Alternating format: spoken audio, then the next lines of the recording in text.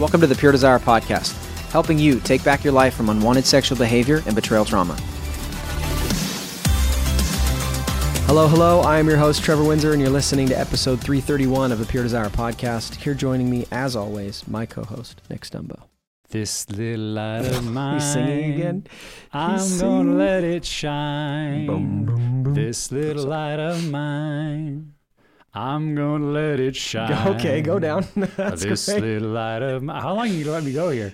I try to cut you off sometimes, and you do this. You just won't stop. Okay. Yep. That's like a throwback to when I was like 3, singing in bed with my parents. Do you know who originally wrote the song, or? I think it gets this is not a racist term, but I think it gets quantified as a Negro spiritual, that it came out of that era of that makes sense. Slave songs that were sung and got kind of kept in the songbooks, and now we just kind of know it. There's actually I think Swing Low, Sweet Chariot is one of those. I think that's where it's from, but don't quote me. Don't quote you. Got it. Okay. But I just did say it on a podcast that people could quote forever. So I won't quote you because you quoted yourself. Okay. Right. So today we had Dannah Gresh on the podcast, and I'm just going to read a bio. It's pretty impressive. She's the best-selling author and is a speaker. Her best-selling titles include And the Bride Wore White, Lies Young Women Believe, and Lies Girls Believe. She's the co-host of Revive Our Hearts podcast and the founder of True Girl, which provides mom and daughter connection tools, including the True Girl podcast. She sold over 2 million books and has reached women and girls in over 100 countries. And specifically today, we had her on to talk about her newest book right here, which is Happily Even After. Yeah, great conversation, great guest. Loved getting to meet Dannah today. Yeah. What made me think of that intro, my favorite verse when I was a kid in Sunday school, we'd sing this one, and they would do the actions where you'd hold your finger like a candle, and you'd do the hide it under a bushel, no. Yeah, hide it under a bushel, no. Yeah. And I was thinking about that when it comes to brokenness in our marriage, especially if we're the betrayed spouse, and I think maybe particularly for couples that have any kind of notoriety, they're known in their community, their husband or wife who's the struggler is a doctor, pastor, lawyer, just someone of repute. It's like, it would be really easy just to hide this under a bushel and not deal with it, not talk about it, not get into it. And yet kind of the point of that song, I'm going to let my little light shine, that there's something that happens when we're willing to share our story, tell our story, that does push back the darkness in other people's lives. And so I think it's just beautiful the way she kind of processes that and their willingness to face their story and to tell it. And now obviously to use it to impact many, many people, I think is a huge encouragement. And to all of us, a reminder that temptation to hide it under a bushel is real. And there's fears around it that we need to navigate. But when we face those and tell our story, God uses it to push back darkness. And I think everyone will be encouraged to hear Dannah's story today. Yeah, she was great. An excellent guest. And we will have her book link in the show notes as well. Before we get to it, subscribe to the podcast. And I would say, how about we share this with somebody? That's a new thing. We're going to start throwing this in more. How about you send this podcast to someone, even right now? You haven't even listened to the episode yet. You're like, hey, this is a great podcast episode. Listen to this. So do we have enough reviews then? Because that used to be the push, review it. Leave us a review. I'm glad you said it. We don't have enough reviews. We can never have enough reviews. And so if you want to love us forever, review for sure. And share. Review and share, and follow us on social media at Pure Desire PDMI. And with that, here's our conversation with Dannah Gresh talking about her book, Happily Even After. Dannah Gresh, thank you so much for being here, and welcome to the Pure Desire podcast for the first time. My absolute pleasure. Thanks for having me. We are excited to have you. And I'm just guessing even before we started recording our conversation, we're probably going to have you on again at some point. I just have a feeling like this is going to be a regular thing. So I had the privilege, and this has been something recently over in the last, 6 months or so, where publishers will reach out and be like, hey, we'd love to explore having authors on the podcast.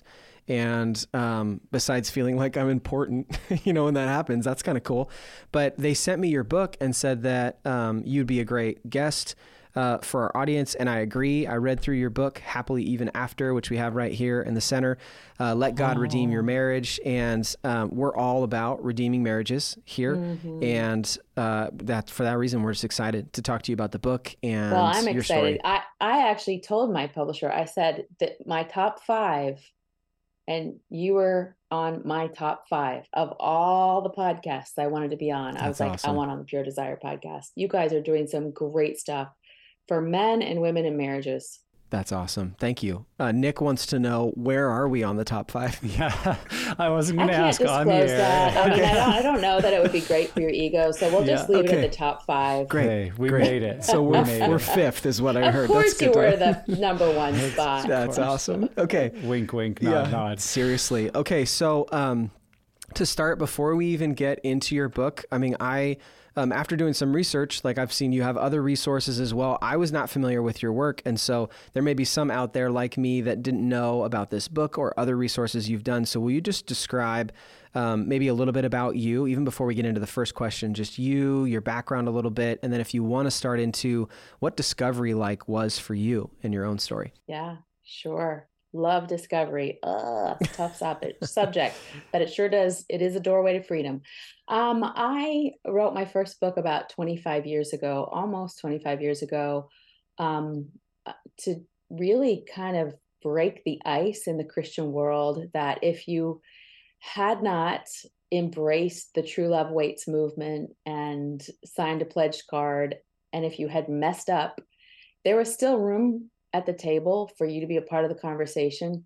I didn't want to continue to perpetuate as a young youth leader that whole making girls feel like they were the trampled rose or, the chewed up bubble gum.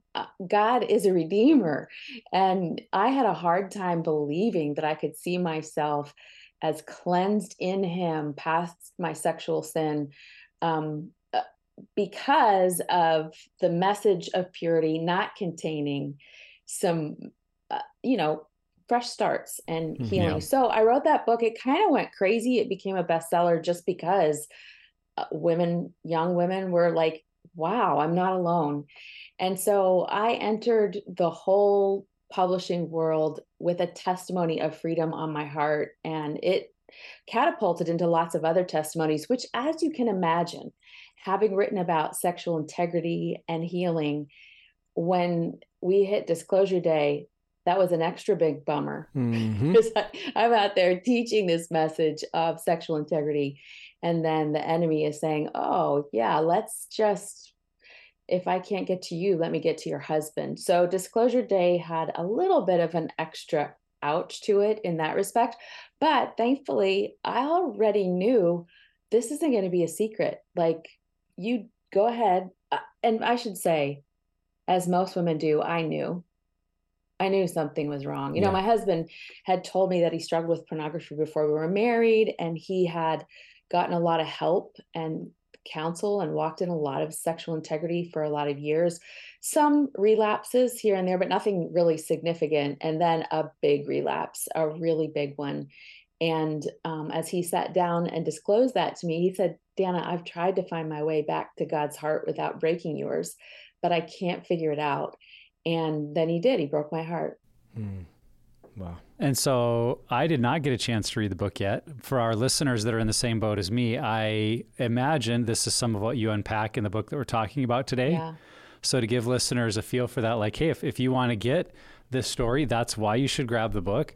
But in the book, as Trevor read through, you do talk about relationships a lot. And so in your experience, why are community and relationships so vital after disclosure? And I think in particular, this question is important because for so many people, disclosure and discovery is something they want to keep quiet. Let's deal with it silently maybe with a counselor or maybe with a pastor that we trust.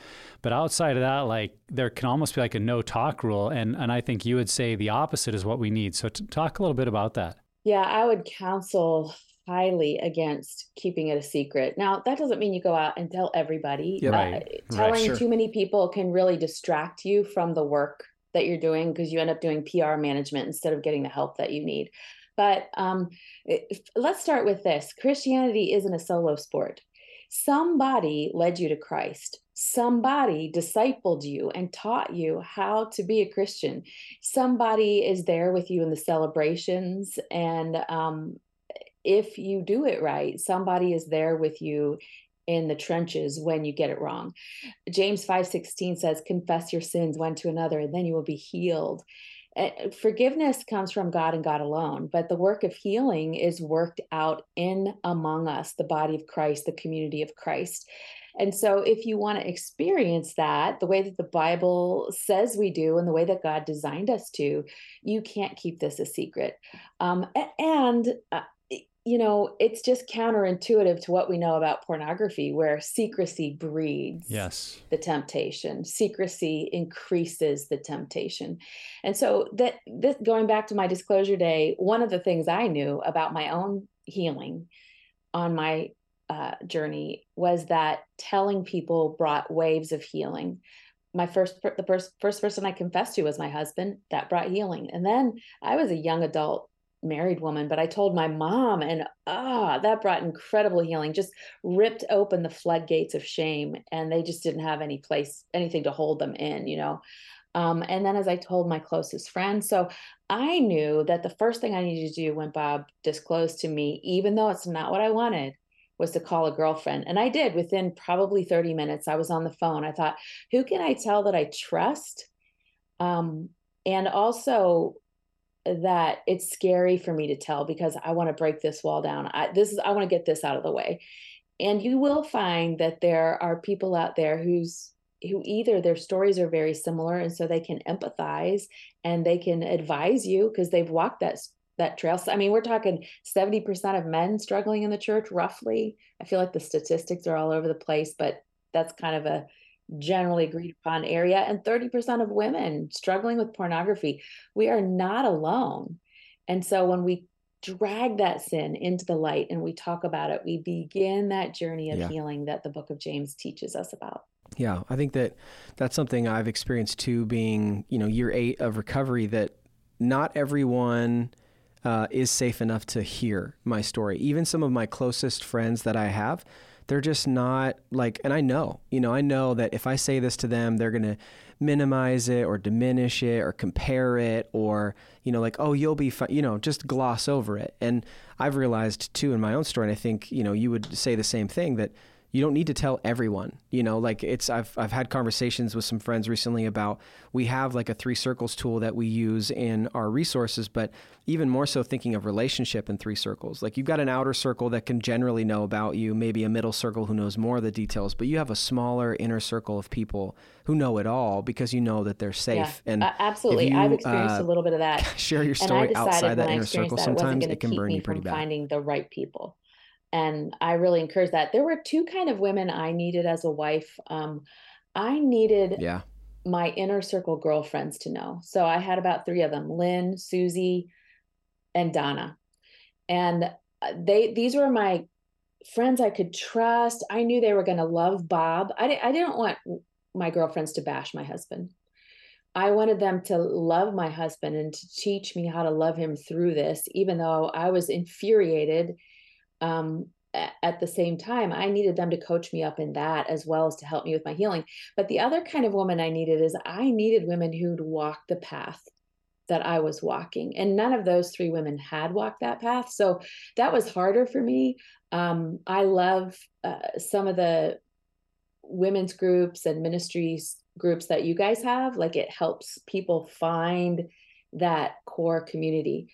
For me, what was a little bit unique was that I was an author with, I'm not a Billy Graham or a Beth Moore, but I'm not I have a circle of influence that I wanted to protect my husband. The desire to protect your husband's reputation is an honorable one. If you are telling some people, if you're telling nobody, I don't think that's honorable. I think that you are just setting him up to continue to fail. But I wanted to be careful with that. So I found through Dr. Julie Slattery, who's a really close friend of mine, we've co-written some books together. I said, I need a woman who maybe is an author or a pastor's wife that understands what I'm going through, that I can talk to. And she connected me to a couple of women that kind of had a life like mine and could guide me through that. But I wasn't about to walk through it alone. I needed somebody who was a little bit further ahead in the footpath. Yeah.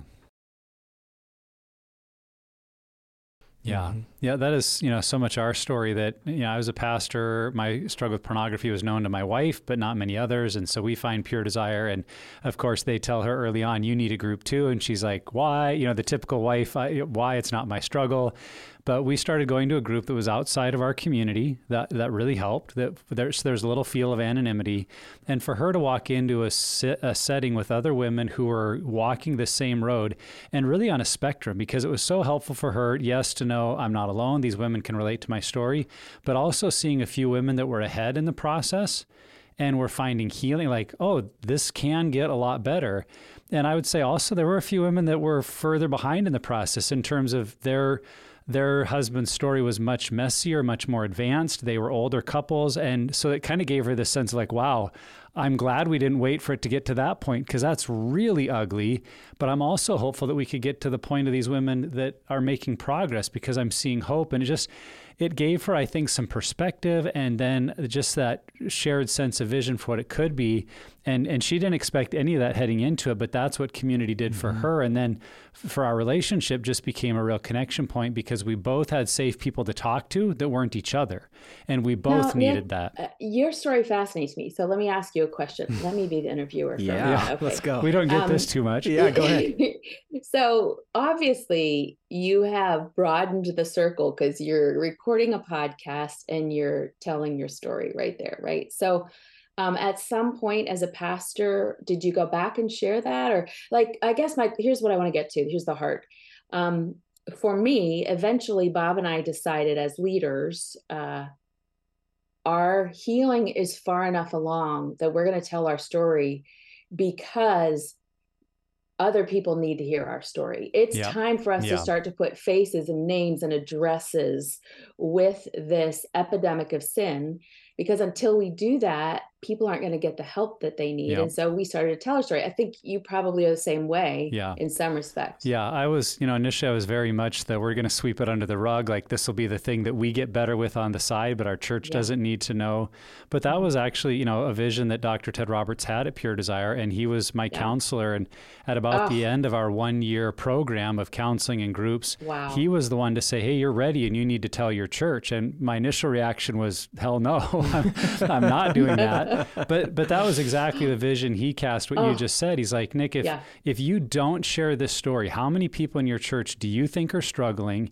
And you will present an image that, hey, everything is good, I don't struggle with this, and they'll feel like your church isn't safe.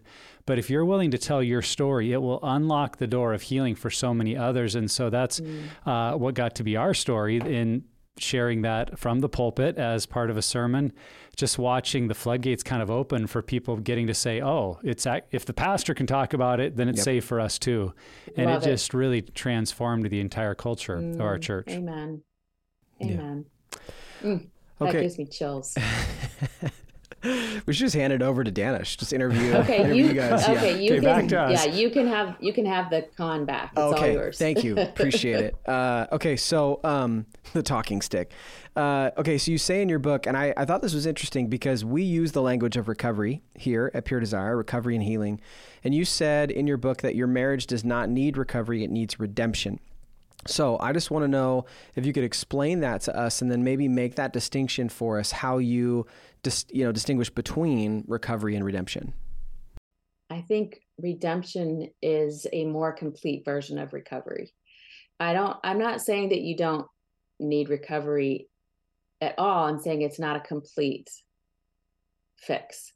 There are a lot of recovery stories. There are a lot of recovery places out there that don't integrate the power of Jesus and the Holy Spirit and prayer into your work. And if you really, when I was writing the book, I said, I really want to research the stats. So we sent Bob to, if I told you the name of the inpatient treatment facility he went to, you would know the name. The gold star standard in the industry. And we were also told that I would be involved and that there was a faith-based track. We didn't expect them to be believers, but we were like, we're strong enough believers that if he can just have something of faith to integrate it into,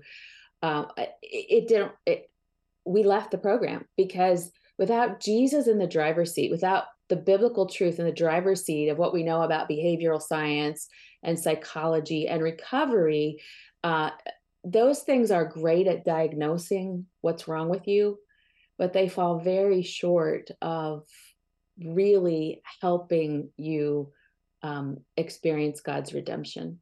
Recovery is, I'm not going to do that anymore. Redemption, in my mind, is Jesus has made something entirely different and new. And it's not just that I'm repaired or recovered. I'm better. I'm a better version of me because I went through the redemption of Jesus Christ. So we frequently reference Pure Desire as a place that you guys, I think, are redemption ministry. I know you use the recovery language, but in my mind, you are not on par with some of these other recovery models that don't integrate the power and the blood of Jesus Christ. So I guess, does that make sense? Absolutely. Yeah. Yep. Yeah. And I think sometimes we use the terms interchangeable, or the idea that recovery is, you're in an accident, you break a bone, you need to recover the health of that bone. But you're exactly right in that if we're talking about our marriages, if we're talking about the ways we did life, we don't really want to just go back to that, right? Like, we don't want to go back to where our marriage was, she didn't ask, I didn't tell, I'm struggling occasionally, she's fearful that I am, but not sure how to bring it up. Like, we don't want to go back to that. That would, in a sense, be recovery. We got back to where we were. We want to be restored to something entirely new and different. And I think that's what's beautiful. When we incorporate Christ, when we have a vision that this is more than something to just get over, it's something that God is going to use to create new life, is we're expecting something that is new and better. And we're always amazed when couples say that. Like, they'll say, and they've said it on this podcast, if we could go back and change anything, we wouldn't. Right. And it's like, what? Like, you've been through these horrific, painful things. What do you mean you wouldn't change anything? Yeah. And they say, but that's the very thing God has used to give us what we have now, to something new and better. And that is restoration. And it's beautiful when we see that happening. Yep. Love it. So you're kind of referencing this already, or leading into the faith component. But we know that God is really the one in charge of redemption. And so when it comes to this kind of recovery, I think there can be maybe a temptation of, we just need to use relationship tools. We need to have healthy boundaries. We need to understand the brain, and we can almost disengage a little bit from our faith. How do we keep God central in this process of restoration?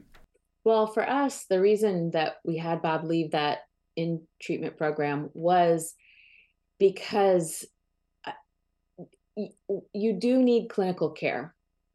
I have people all the time telling me, I'm just not convinced that a Christian who's struggling with pornography needs clinical care. But what we know about the brain and what we know about how addictive and damaging pornography is, not just to the husband or wife who's using pornography, but to the partner who's experiencing symptoms of betrayal trauma and brain fog, muscle fatigue, all those kinds of things. You need somebody that really understands the clinical aspects of this. That free counselor at church who's great at helping you figure out how to stop fighting about who's taking out the trash or why your husband leaves his socks in the middle of the living room floor. I don't know. Is that a little sensitive? Because I don't know if you guys do that, but is that a guy thing? All guys leave their socks in the middle of the living room floor? I'm glad to say that's not a rhythm I'm currently in. So nope. That's not what you would need help with. All right. That's just us. Yeah. Okay. But you need that clinical understanding. But as I said before, when I wrote the book, I tried to find really great, credible data on the recovery rate of some of these secular programs. And the few that I did find numbers for were single digits. And my publisher ultimately decided you don't have enough data. And I said, that's because they don't have enough data. Yeah. Right. And I even interviewed and asked some of these models, like, what is the recovery rate? They're like, it's pretty pathetic. It's pretty pathetic. But when you integrate the power of the Holy Spirit and you integrate scriptural truth into all those things, because all those things you just mentioned a moment ago matter. The disclosure matters. What else did you mention? You mentioned a bunch of things, recovery groups, accountability, all those things matter, but they fall short when you haven't, like, let's start with this, shame. How do you overcome shame? outside of the amazing grace of Jesus Christ and the words you find in scripture that eliminate and erase it. It's a man-made effort Right. unless you have Jesus in the driver's seat of it. Yeah. So all that to say that programs like Pure Desire put Jesus in the driver's seat with all that clinical understanding. Yeah. And I think you can't divorce the two. I think they have to be done in tandem when it comes to the issue of pornography. Yeah. I think, because we're on board with that. And I think another aspect of it too is, we already talked about it, is staying in community. You look at scripture, like there's a lot of one another's that we're called to, and that's only done in relationship. That's where forgiveness actually takes place. That's where you learn to serve other people. That's where you learn humility.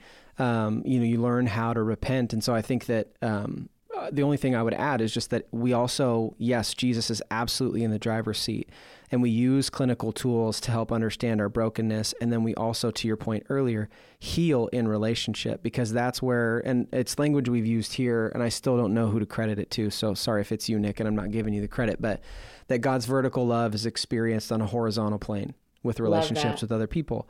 And so it's that idea that as we're being like Christ, because he's central in our life, to other people, that's where they're experiencing him as well. And so I think that relationships absolutely have to be a part of it. And that's how God distributes that healing. So good. I think you're right that not every program will incorporate that. And so I think for Christ followers, it is important to use, some of the tools that Pure Desire has advocated for, of like understanding God's promises to us and seeing experientially in our life, where have I felt or experienced God's love, his affirmation of me in a way that as I'm learning about trauma or pain or connecting the dots to my painful childhood experiences that have created core lies in my belief system, that then it's really the key of how am I replacing those with experiences of God's grace and love and truth, and calling to mind experiences, not just words or Bible verses, but experiences that say, no, this is the truth of how God feels about me, and incorporating that into our thought process over time. And you could be going to a secular counselor that's helping you unpack your family of origin trauma.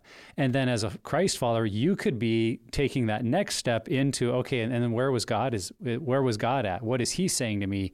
And thankfully at Pure Desire and other places like us, we make that just part of the workbook. We make it part of the program itself. But I think it's kind of the other half of restoration. We can use all the tools to understand our trauma and our pain and the lies we believe. But if we have nothing else to replace it with, I think there's a danger we'll just go into self-help, or as I've seen some people do, like they get really healthy and exercise a lot and eat a lot because they don't really know what else to do for health other than work on their bodies. But health is really being reconnected to who we truly are in Christ, and then with others going deeper in that journey. Love it. That's great. So true. So we hear this all the time, and this is usually the front end, where betrayed partners are saying it's his problem, it's her problem, it is not mine, I don't need a group. Or I don't need my own healing, I don't need my own experience. How do you respond to partners that say those kind of things? Well, I think I probably was a partner like that. I wouldn't have recognized that I was. I thought that I was doing some work, but when we really got down to the root of it, I was waiting for Bob to show up on his white horse when he was better and well, and I wanted him to be my hero, my rescuer, my savior. Uh-oh, that's like a red flag there, right? And I didn't realize it till when Bob left that residential inpatient treatment, we both agreed, and that was such a cool God thing, because God revealed it to us on the same day. So he was there at the program and I was here at home, and he called me that night and he said, "Baby, you're not going to like this, but I feel like God is leading me to leave here." And I said, "Well, that is exactly the sense that God gave me today too." That's cool.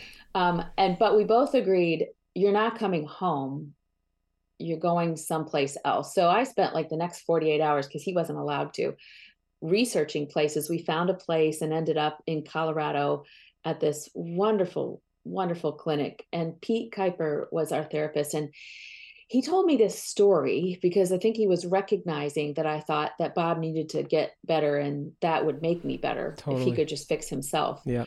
And he said, Dannah, if you were at a restaurant and you were walking to the ladies' room and you walked by one of those swinging doors to the kitchen and the waiter happened to swing through it the moment you walk past it and your nose is bloody, like it is, you need cauterized. It's not like just a little bit, it's a big gush. You have a problem. And this waiter feels horrible and is so apologetic and says, I'm so sorry. I'm so sorry. And like, I'm going to pay your bill. And can I drive you guys? Like everything, right? They do everything they can. But then he looked at me and he said, who needs to drive to the hospital to get their nose cauterized? And I was like, oh, Yeah. oh, Yeah. First, you were like, I think I get it. You were like, therapist, you suck. Number one. Yes, Number two, I hear you. I hated him Yeah, that day. right. I hated him. But Totally. that was the day when I really started to get serious about, well, why do I have brain fog? Because I didn't know about betrayal trauma at the time. I didn't know I was experiencing it. I felt sick. The doctors couldn't figure out what was wrong with me. They were testing me for autoimmune disorders like lupus. Well, my brain was experiencing trauma and sending all kinds of inflammatory signals to my body. And what my brain was really trying to say was, Dannah, take care of yourself. Take your nose to the hospital, get cauterized. Bob can't do it for you. And when I started to do my own work, it changed the story. Not only did I start to get better and overcome some of those betrayal trauma symptoms, but wow, it took the pressure off my husband. He wanted to fix me. He felt responsible for his sin. He so wanted me to be well, but he is no more my savior than my dog is my savior. Jesus alone can do that. And he wants me to drag my own heart to community so that I can experience that. Yeah, I love the metaphor. You got hit by a swinging door. You didn't cause it. You didn't want it. You weren't looking for it. You're not responsible for it, but you got hit by it. And and there's going to be results of that if we ignore them, it's going to take a lot longer to recover. And I think that's what I'm hearing you say is like, I didn't maybe want to enter into it, but I've seen the good that's come of it. I've seen God at work. And we get to hear that a lot, thankfully, that when we lean in, even if it's not our fault, even if it's not our problem, there's some very rich learning and growth that God uses it for. And even I would say for some that are listening, even in those marriages that don't make it, because there are stories where the struggling or addicted or the spouse with the behavior flakes out or they don't make an effort, and sometimes those marriages don't make it. Even, and maybe especially in those cases, there are ways that God will use that horrific trauma way beyond what you expect. And when he does, you're equipped for the rest of your life. I mean, that's maybe not the life you thought you were going to have, but there's really good things that can come of it. And that doesn't necessarily make it easy or fun or desirable, but it's good. And if we can hear that from stories like Dannah and others, it may give us the confidence to say, okay, I've avoided it for long enough, but I need to lean in and let God work in my story. Otherwise, I'm just going to be sitting here for a long time with a bloody nose. And bleeding on everyone else around me. Not fun. And it's just a mess. Yeah, absolutely. So you talk in your book about the importance of emotion. So unpack that a little bit, maybe especially for those of us. I think there's a lot of church culture that kind of tries to suppress emotion or talk about emotion being bad or really treating emotion like a very secondary experience of like, no, we know truth. And so we live by the word of God and truth. And that's very good, obviously. But in those environments, we almost ignore emotion. But you talk about how important emotions are. So unpack that for us a little bit. Well, let's start with this. God gave them to us, right? He created emotions. And in Genesis, he looks at creation and says, it is good. So we had emotions before the fall. And he said it is good. So what's their good purpose? Well, I like to say that emotions are messengers. And when we respond to the message, they go away. So if I feel sad or grief, or let's do a really easy one here. Let's take stress, right? If I feel stressed and it's because I'm overdoing it and saying yes to too many things, I respond to that emotion by rescheduling things, getting the courage to make some phone calls or send some texts and say no. That stress should go away. That's how emotions are supposed to work. But a lot of times we try to ignore them or suppress them rather than addressing them. And when we do that, they become what I call sticky emotions. They stick to us. They don't go away because you haven't gotten the message and responded to it. And what happens for us a lot of times when we're in the middle of the beginning of disclosure, the beginning of those ground zero days, I remember just a few days after Bob, I think it might have been the next day, we had guests coming in from the Dominican Republic. We had a wedding to go to. And I'm like putting on the red lipstick and the pretty dress, and I'm just going to pretend everything's okay. And I'm thinking, what's wrong with this picture? I was suppressing my emotions. Now, I couldn't, of course, go to the wedding or pick my friends up a mess, but that is how we live a lot of times, is we just push them down. Here's what I have found is so beautiful about it. As Bob was able to see my emotions, as he was able to express his emotions, we started to strangle the loneliness out of our marriage. And you find a couple that has pornography in the home, you will find there's a lot of loneliness in that house. It might not look like it. They might look pretty functional and pretty picture perfect, but you mentioned core lies a moment ago. There are secrets in hearts that have never been discussed and talked about because the shame, which is our deepest, most profound and hardest to handle emotion, is keeping us from bringing that fear and that lie to the table. And when you can just start to say, this is how I feel, and you're not throwing things, you're not being punitive, you're honestly saying, I need you to understand my emotion.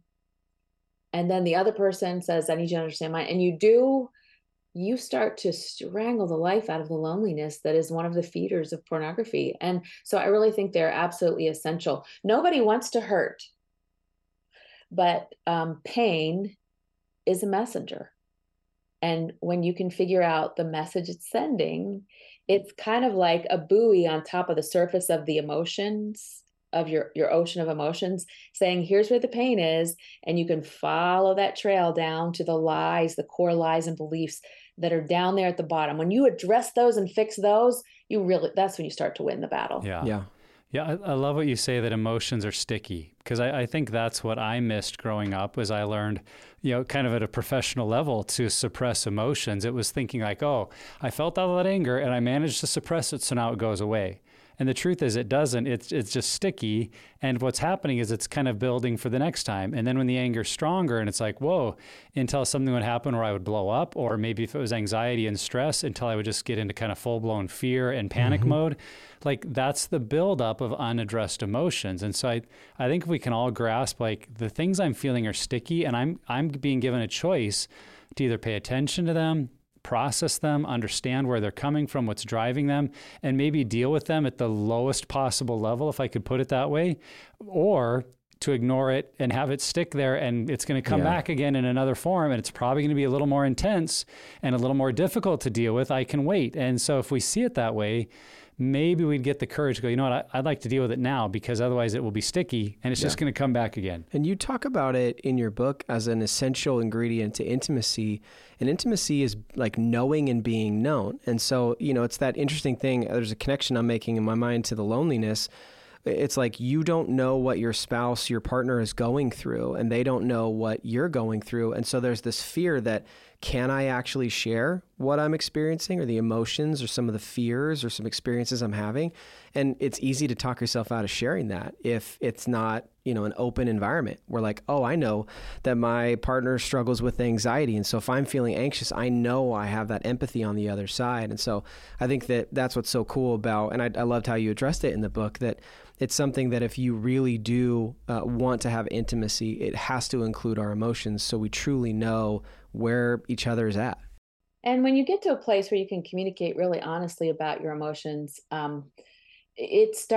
things don't get what I call, they don't become a volcano waiting to explode, because they don't build up. Months ago, my husband still, it's been many, many years, and he still sees his therapist once a week. He's still in a men's accountability group, and he goes to 12 steps groups because those have been a place where he's actually been able to do some ministry, and it's beautiful. And it's good for him. It keeps him grounded because there's real honesty there.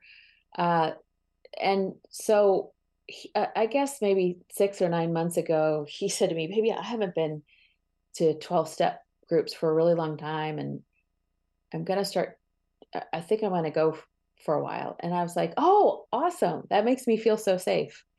And he was like, "What?" And I thought you were going to be like, "What's wrong? Did you slip? Like, have you relapsed again?" And I was like, "No, you would tell me if you did." He said, "Yeah, I just have felt a lot of stress and anxiety, and that's always the pathway that leads me to the wrong thing. And I just feel like I need extra cover right now, but I haven't slipped." And so just, we couldn't have had that conversation before we learned how to talk about emotions. Yep. Yeah. So good. And at first, conversations like that were messy. But when we learned the skill of talking about your emotions in a non-emotional way, for him to be like, "I was afraid this would hurt you," and me to say, "Oh, that makes me feel safe," it's just a whole different Bob and Dannah. Yeah. You've got to do the emotion thing. It's good for you. Yeah. That is such an important distinction that I just want to pause and maybe underscore for listeners, that when we talk about our emotions, I think some of us are maybe feeling like, oh, that means vent them, or like I've got to lean into them and feel them fully and through the emotion tell people how I'm feeling. And someone might say there's a time and a place for that, but I think what I hear you saying and what I've found valuable about emotions is when we kind of figure out that I'm taking a little bit of this observer role of my own emotions, and I'm asking these kind of third-party observation questions of, what am I feeling right now? Where might this be coming from? What might this be connecting to? What did it trigger in me of other, past fears or concerns? And so now I'm analyzing my emotions and understanding them, not just venting them. So when we talk about how important our emotions are to relationship, we don't just mean go home and like have those drag out fights with your spouse because that's the only way to get through the emotion. I mean, in some people, that's maybe their pattern. That's not me, but go for it. I think it's more having that ability with your spouse. Say, here's what I'm feeling, and here's where I think it might be coming from. And what do you, and when you can invite conversation around that, man, I know for my wife and I, that is what makes us feel like, well, I feel like I'm getting to know you better. I have an understanding of you that I maybe didn't before. And so if that's helpful for anyone, I wanted to make that observation because I think we maybe miss that in when we talk about emotions. Absolutely. Yeah. And healthy emotions aren't uncontrolled. Right. Healthy emotions are emotions you acknowledge and understand. And then you say, all right, that's great, but you're not the boss of me. Jesus tells us to take every thought captive to be obedient to Christ, right? And our emotions are something we can dwell on and think about, or we can respond to. I think God created them for us to respond to them and for us to be in the driver's seat of them, not the other way around. And so it really does require some learning because we've learned so many bad habits in our culture of just, can we just talk about triggers for a second? Because it's an emotion, I think. But what I have learned is that a trigger where I mean, they're real. Oh, I've had them. Every wife of a porn addict understands triggers. They're very painful. They're a rough ride. But when I learned to handle my emotions, I started to see triggers as an invitation from the Holy Spirit because there was a place that I wasn't yet healed. And that trigger was alerting me, oh, let's go deep here because with God's help, I don't have to be controlled by this trigger anymore. I've been alerted to where a problem is. Let's go figure out what it is. And what a beautiful, people are so afraid of triggers. And honestly, let me be empathetic for a minute. There were times in my journey where I did have to avoid them because they were too painful and I wasn't well enough at the time to handle them. But don't stay there. I invite you to come away from that space. Come to a place where you're in the driver's seat of your emotions. And if you look at emotions as information, but not the driver, then there's something that you can act like upon. It's something you can move toward and figure out. But if it's something that's taking control, there's not really much you can do. It's kind of running amok.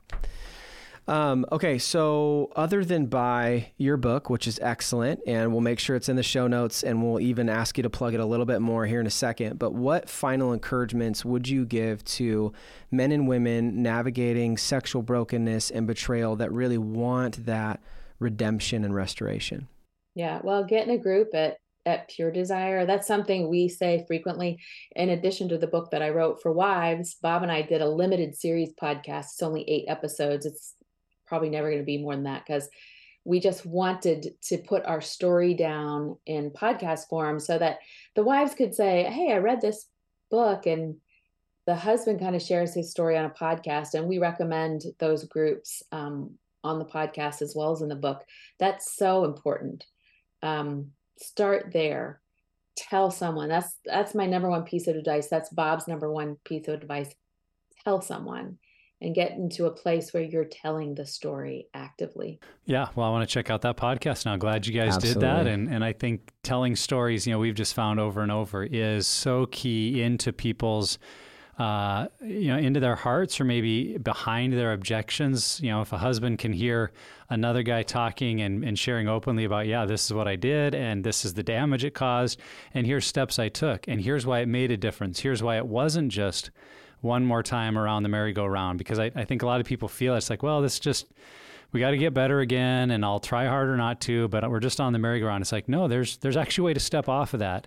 And when you hear it in someone's story, it gives you hope. And so I appreciate you guys doing that and writing the book. How can people keep up with you? How could they connect with you? And where would you recommend they go to get your book, or one of the other, what did you say, 27 books? Where could they get all of those to connect with you? Yeah, most of my books are for teenage girls and tween girls. That's where my ministry heart is. But I have a few for adult women, including this one, Happily Even After. You can learn more about all of those things at dannahgresh.com, spelled like Hannah, Dannah, or buy the book anywhere books are sold. Yeah, that's awesome. Dannah, this has been great. I love just your heart. It comes out so clearly, and you just seem so intentional, and I appreciate that. Like, what you're going after, and how important this is, and you're tackling it head on. And I really appreciated your book. We both just really appreciate your time and are excited to get this out into the world for people to get into this resource and connect with you guys too. So thank you again for all your work and just your time with us today. My pleasure. God bless, guys. And Thanks, wherever you're at on your journey, Pure Desire is here to help you take back your life from unwanted sexual behavior and betrayal trauma. If you or someone needs recovery and healing, go to puredesire.org and begin the journey today. If you like this episode or are a fan of the podcast, please share it with others, and make sure to check out the full episode on YouTube as well, because the video quality is prime. And lastly, top 5. Your top 5 on that one, Dannah. Not going to tell you where, but your top 5. And lastly, never stop being healthy.